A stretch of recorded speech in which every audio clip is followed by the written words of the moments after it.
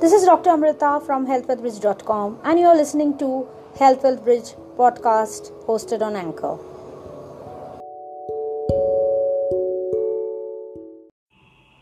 Have you ever wondered how vaccines affect your child's immunity?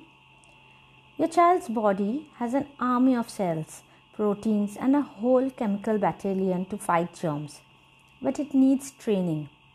Infants and children have developing immune system not strong enough to fight against the bad world of germs. The types of germs depends on the part of the world you live in. Your child is born with innate immunity. Health Wealth Bridge Flash does not provide medical advice and is for informational and educational purposes only and is not a substitute for professional medical advice, treatment or diagnosis. Call your doctor to receive medical advice. If you think you may have a medical emergency, please dial your local emergency response phone number. Thank you. The innate immunity is like a general resistance. It is non-specific and launches attacks whenever it recognizes common molecular patterns of microorganisms. But the innate immunity has a big flaw. It is weak and has no memory, both of which are going to be a problem. It doesn't remember the specifics of the germ it killed, so it cannot recognize a repeat attack by the same bug. That's why we need the adaptive or acquired immunity to give a strong fight against infections.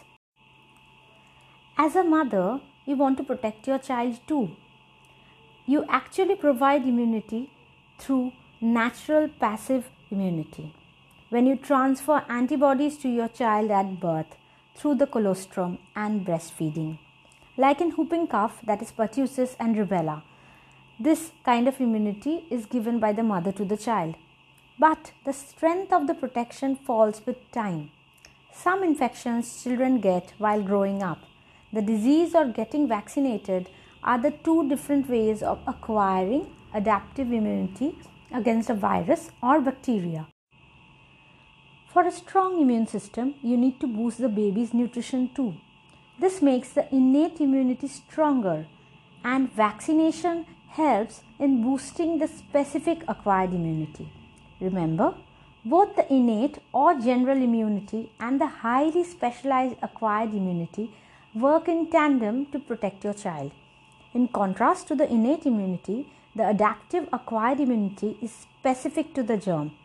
This army of acquired immunity has the B cells, antibodies and T cells. The most crucial immunoglobulin antibody your child needs through vaccination is IgG or immunoglobulin G.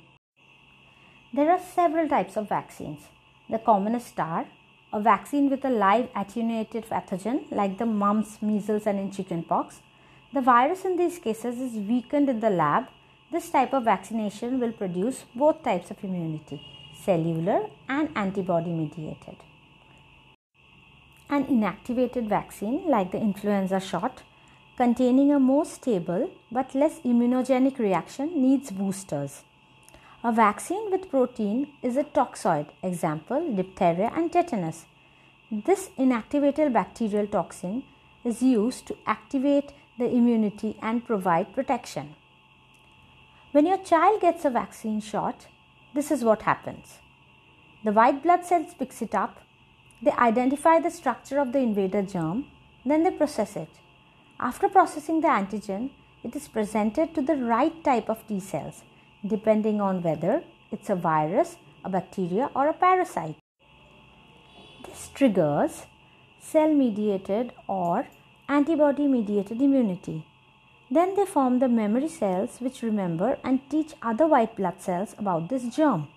They also create protein molecules called immunoglobulins that will help capture the live bug if it infects and inactivates it. The next time it will be easier to recognize, capture and kill the germ as soon as it enters the body. Your child is then immunized. The vaccine trains your baby's immune system to recognize, kill and remember about the bug without causing the disease. In conclusion, vaccines help in boosting the child's immune system against germs. The best protection is a good defense. That's how vaccines affect your child's immunity. Hope you're following your government and your pediatrician's guideline about immunizing your child. Check the link below for further details. Don't forget to subscribe to my channel. Thank you.